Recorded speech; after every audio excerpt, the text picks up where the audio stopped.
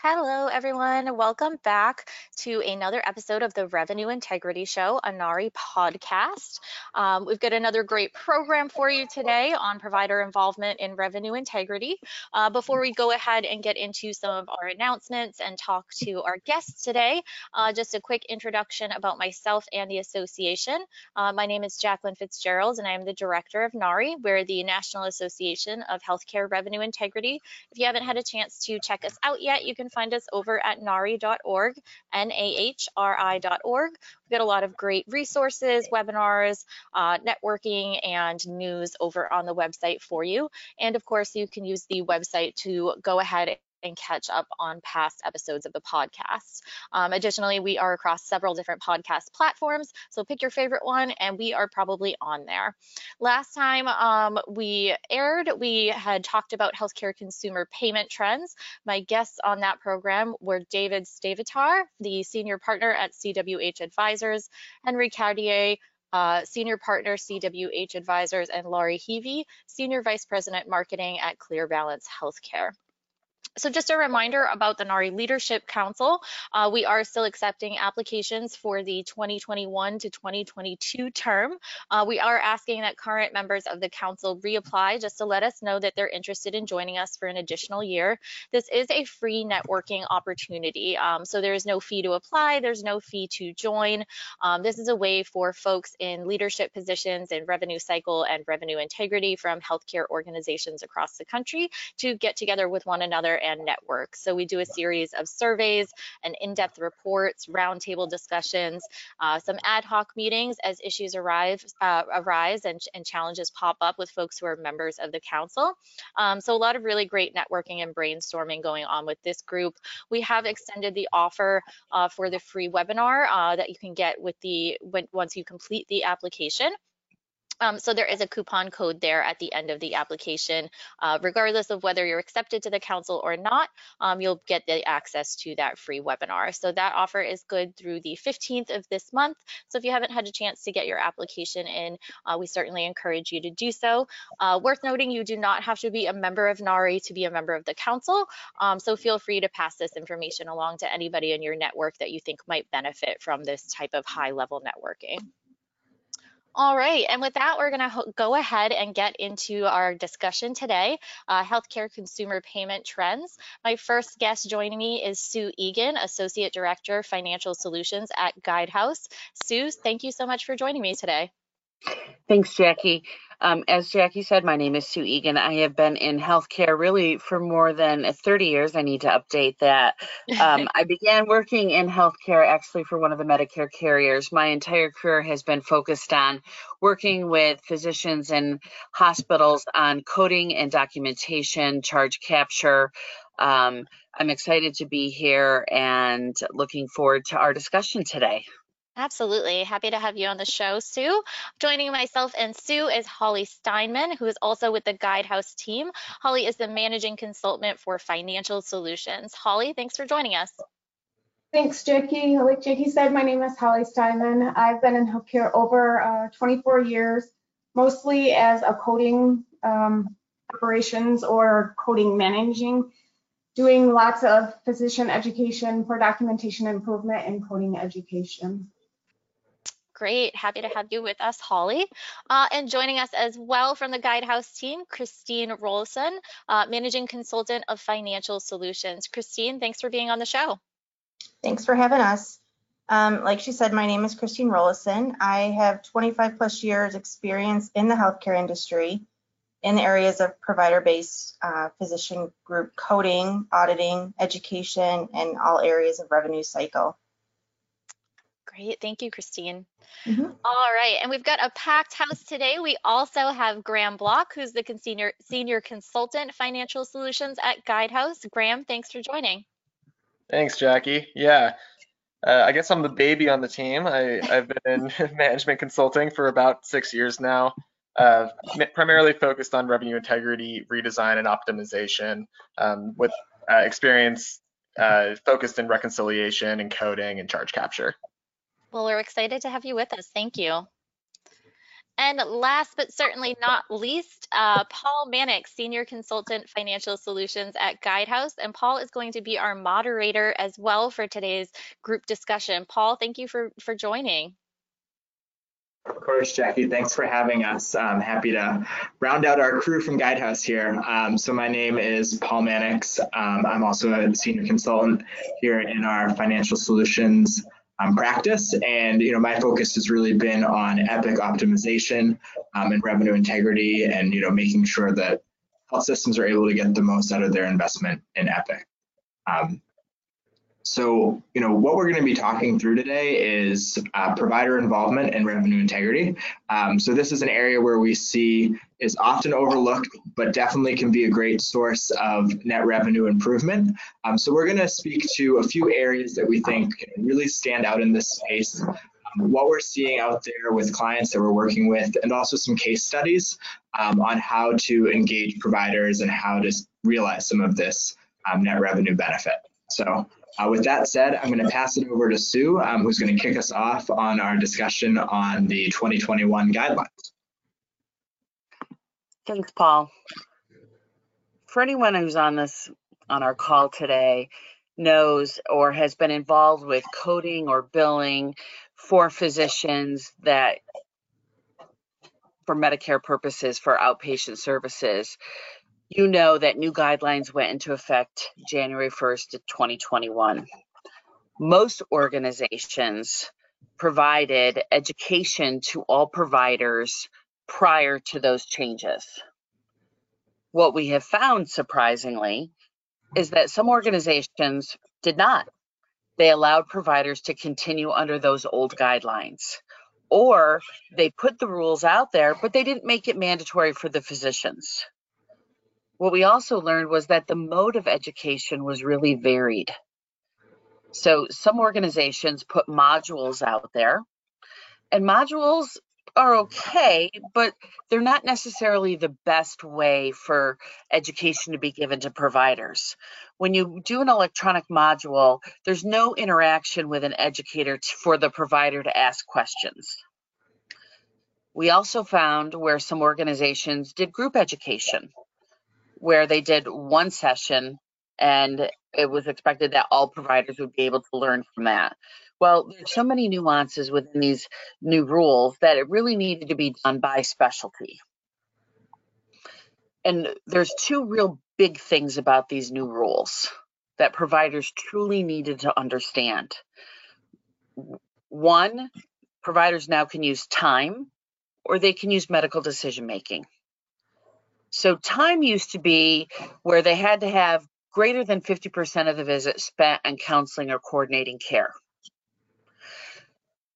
And the time now is total time spent by that provider on that calendar day. And that's new and that's huge, because any time that the provider spent prepping for that visit, reviewing records, looking at films, that was never really counted before. Now, all of the time that that provider spends can now be calculated. We are still seeing a lot of providers using that old statement. And the concern is when we see that statement, we tend to think they don't know how to calculate time. So Holly, is this in line with what you're seeing when you're doing your auditing? It is, Sue. We have noticed that they're still using that same maybe smart phrase about 50% of counseling or coordination of care. Those that have changed their smart phrase or smart statements have put in time ranges, 30 to 35, 30 to 40 minutes. The other thing that I think is important in this time space is that much like before, we could look at a schedule and see how many patients you had and how much time you spent. We still can do that, and we've noticed some concerns with providers using a lot of time and looking at their schedule of 30 patients. It may not be appropriate or even reasonable that they did all of that time in that given day. Wow. So let's break down what you just said, because I think there were two very important elements there. So the first one is that time range. So when a provider gives a time range, so say they say 30 to 45 minutes, when they give a range, we usually have to go with that lower end, right? That's correct. To go with the lower end of the range would be the best way to dispute if you ever got audited that it was there. If you picked the middle of the range, it would be a little harder, but if you go with the bottom range, it would be very easy to dispute or appeal any denials that you got based on that staying a time range with the lowest being used for coding. Now, the second part of that I think is equally as important because, you know, time adds up.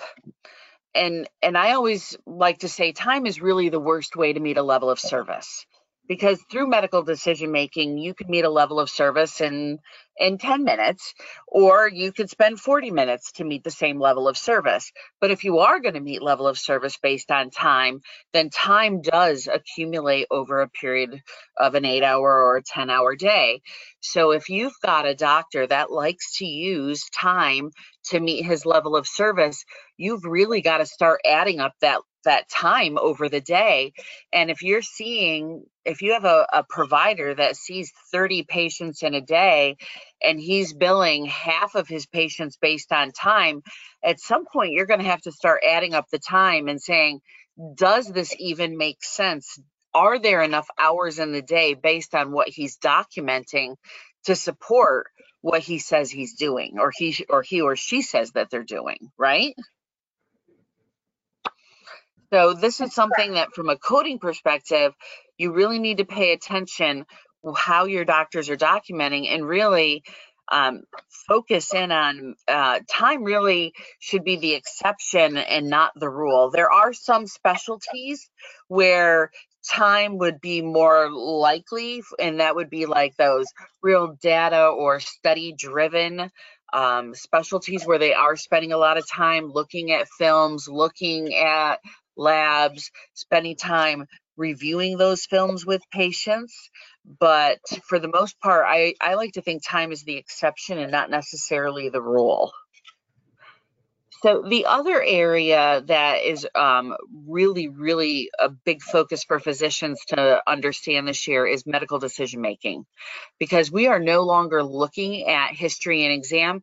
Yes, they are important to document, but we are no longer going to use those categories when selecting the level of service. We are going to focus on the medical decision making. This is where doctors are to document what is wrong with the patient and what are they doing for that patient. So CMS has kind of clarified what they call the gray areas, and they've actually included some new areas. And one of the big areas is a social determinant of health.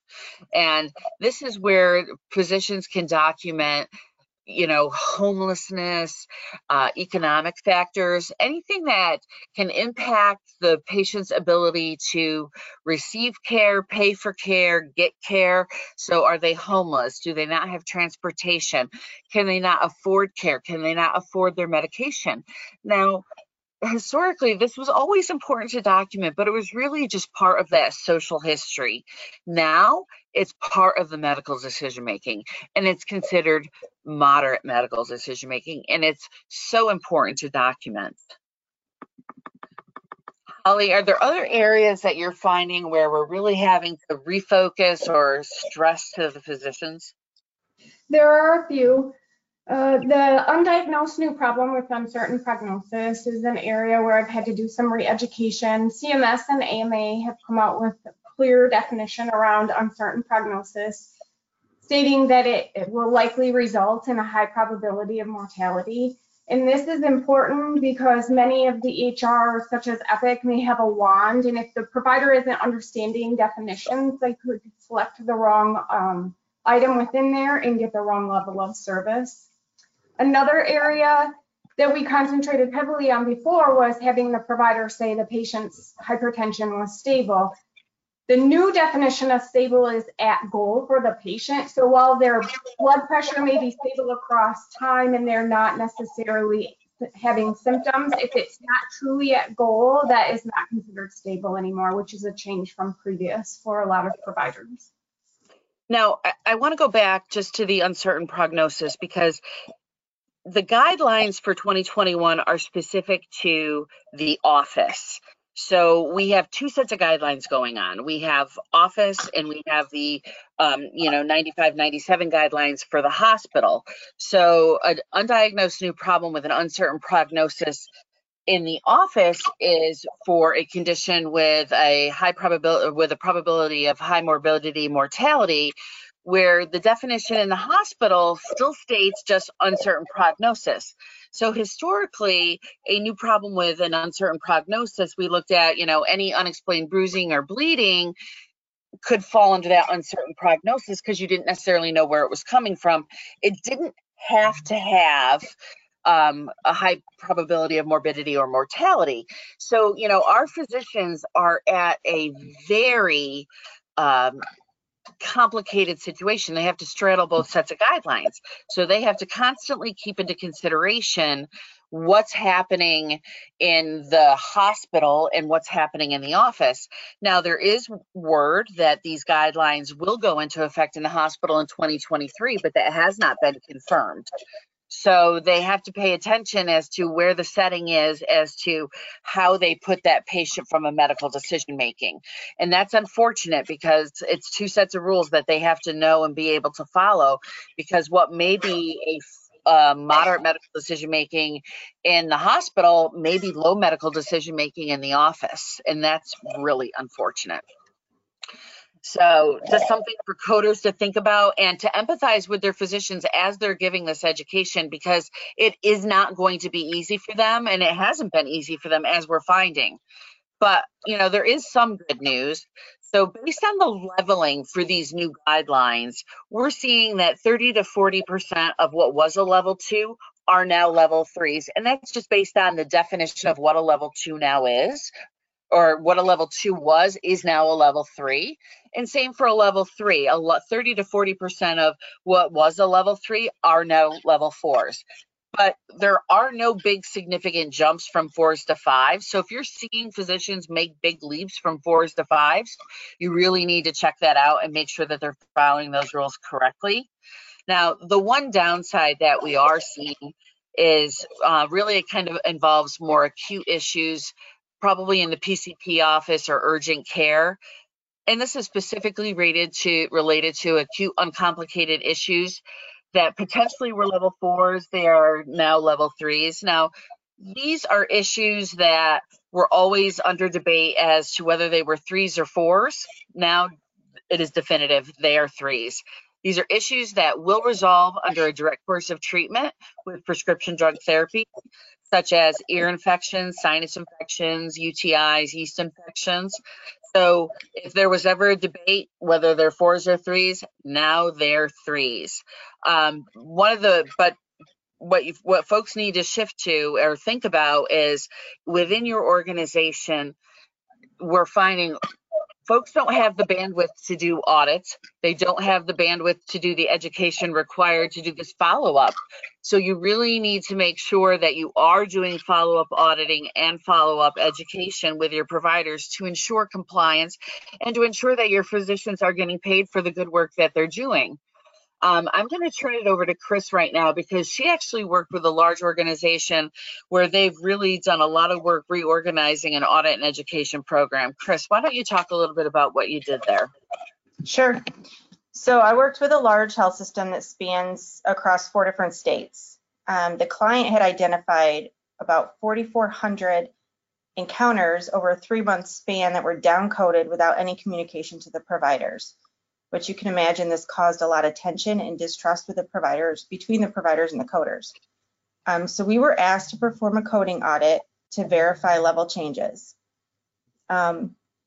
Then once that was completed, we were asked to help create an audit and education program for the providers and work with the coding department to help with training and improve the communication and trust and get it back in within that process. The first thing we did was provide training on the new E&M guidelines to the coding educators and to the coding leadership.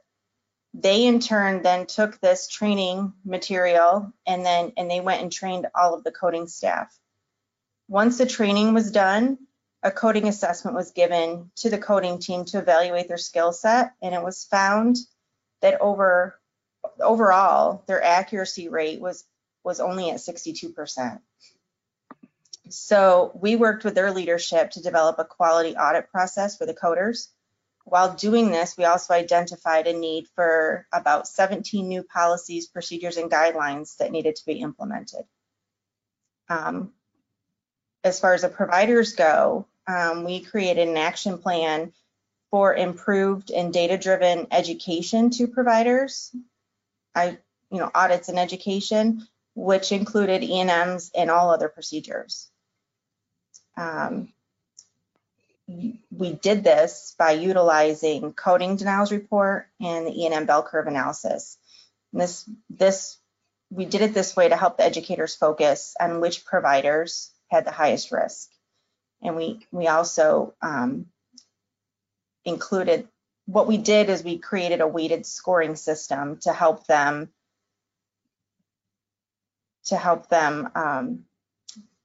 focus so they could concentrate on the providers with the highest risk first.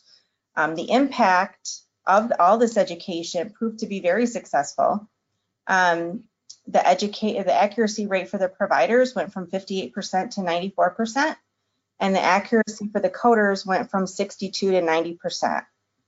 Now, this definitely is going to be an ongoing process to keep the coder accuracy levels where they need to be and with the providers. They are currently working with the providers to do the same and get them off 100% review, because they were on 100% review.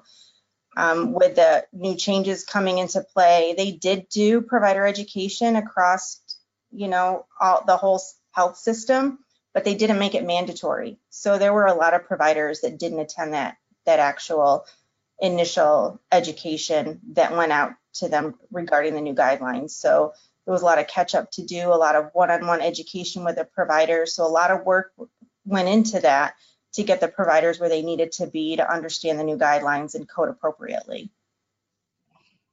So, Chris, are you finding that the doctors were receptive, especially the ones that chose not to go to the initial education? Were they receptive to this? They were. On the education sessions that I sat in on, pretty much all of the providers were very receptive. They asked questions. They want to do it right. They wanted to understand the new guidelines and understand the new definitions. A lot of them, we're trying to figure out how to bill a 4 or 5, but really it's really what's going on with your patient, and just having them understand that so that they pick the appropriate level of service with what was going on in the patient that day. And yeah, I would say they were all pretty receptive. And I know that we started with the physicians, having a lack of trust with the coders, and it's a slow process to build that trust. But is that moving in the right direction? Absolutely. Yeah, absolutely. Awesome. It's a long process. It's taken many, many months, but there definitely is improvement there. Great job.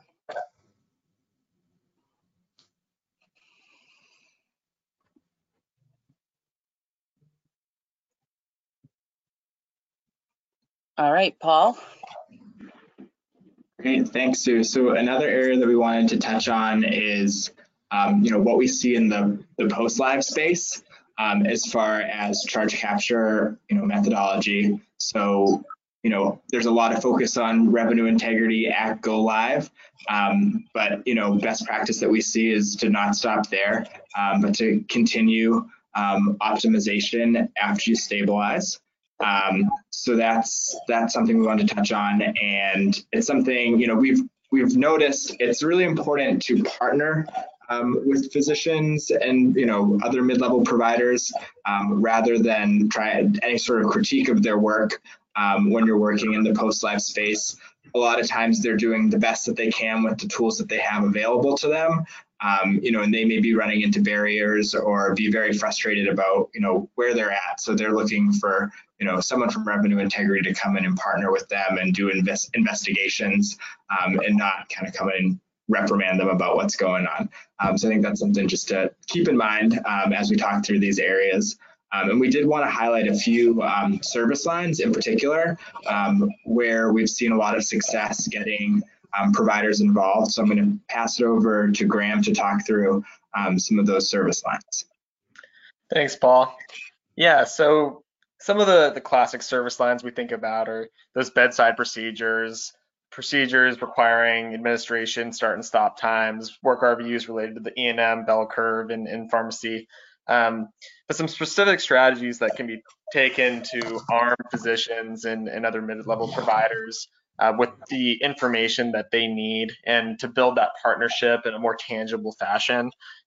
There's three main pillars I personally like to think of it as, and it's really the AR feedback loop, thinking about denials and what we're receiving in our 835 files from payers, and then coding and documentation, which are interrelatedly related to that charge capture within revenue integrity. So as far as an AR feedback loop, love to include provider leadership by service line, as Paul had mentioned, with denial summaries tailored to interests in their day-to-day operation that they're involved in. So thinking about documentation and coding related denials or credentialing. And then from there, informing them with strategies to address the root cause of those issues operationally to avoid future issues with payers with future patients. As far as coding education might go, we know that providers often select their own ICD-10 and procedure codes. So proper training might reduce downstream manual rework from the coders as they might have to update codes, and if it makes it to the payer level, reducing the likelihood of downgrades and denials from audits or in real time at the claim level. So same idea, building that relationship between documentation and coding and what that might look like in keeping everyone involved and looking at the same data together so that they can root cause those issues. And then finally, from a documentation perspective, best practice, recommending that we try and document in a way that matches the CPT definition as far as the common payer requirements go for those patients to best support the selection, to also reduce the risk of downcoding. And then finally, the classic issue we often see is those closing encounters to release those codes. You obviously can't often start coding until those encounters are closed. So that'll have two impacts, A, on charge lag, and sometimes even risk missing charges altogether. So sharing those open encounter reports on a daily basis and updating those policy and procedures, best practice 24 hours to close your encounter. That's great insight, Graham. And is it something you usually see kind of more grassroots engagement with the physician, or leadership getting involved and then disseminating it out? Yeah, it's a great question. I've seen it a number of ways. The baseline ways involving your provider leadership in steering committees, and then trickling down from there. I've seen organizations disseminate information by department, by provider, in having those targeted reports and feedback loops, engaging at the provider level, at least at the department or bill area level. And I've seen clients have dedicated committees for medical group finance, apart from steering committees, where they can roll up questions and concerns and have open forum discussions and strategy discussions on a regular basis, involving provider leadership representation across the enterprise.